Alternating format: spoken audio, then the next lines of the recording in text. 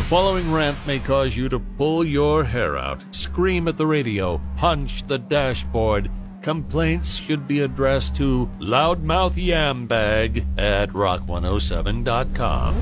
Hey, I'm Rock 107's Prospector. Here's what's got me jacked. PennDOT has unveiled plans to widen Interstate 81 between the Biden Expressway and just north of the airport.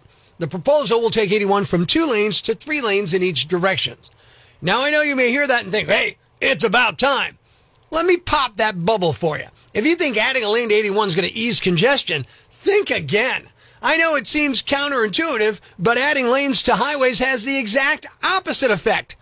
Yeah, it's true. Although adding lanes can ease congestion initially, it also encourages people to drive more. And a few years after the highways widen, research shows that traffic, congestion, and all the nastiness that go with it returns. Yeah, it's called induced demand, and it's real. When a congested road is widened, travel times go down at first.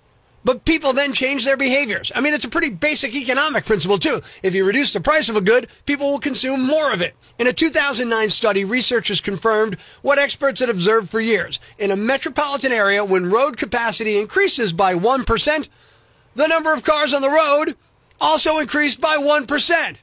Are you ready for your mind to be blown again? Check this out. If widening roads worsens congestion, then it should also be true that narrowing or removing roads reduces congestions. Guess what? Yeah, that's true. A 1998 study of cases worldwide showed that when a road is closed or a road's capacity is reduced by an average of 20%, 20% of traffic disappears.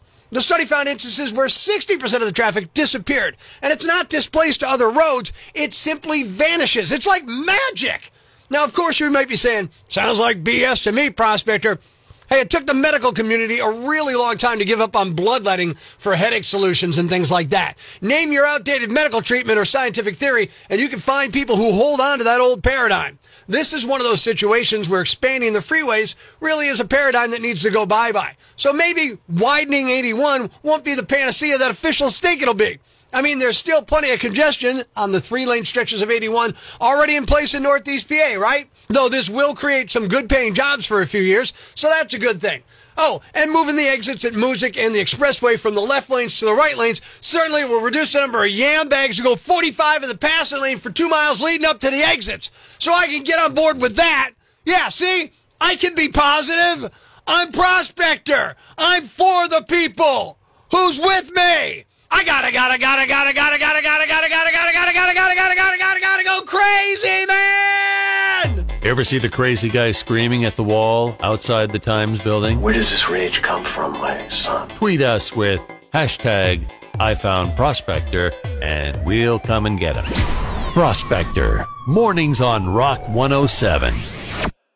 Thanks for listening to Prospector's Prime Cuts podcast. Be sure to catch us live weekdays from 5:30 to 10 a.m. on Rock 107 or online at rock107.com or the Rock 107 app, a free download for your Android or iPhone.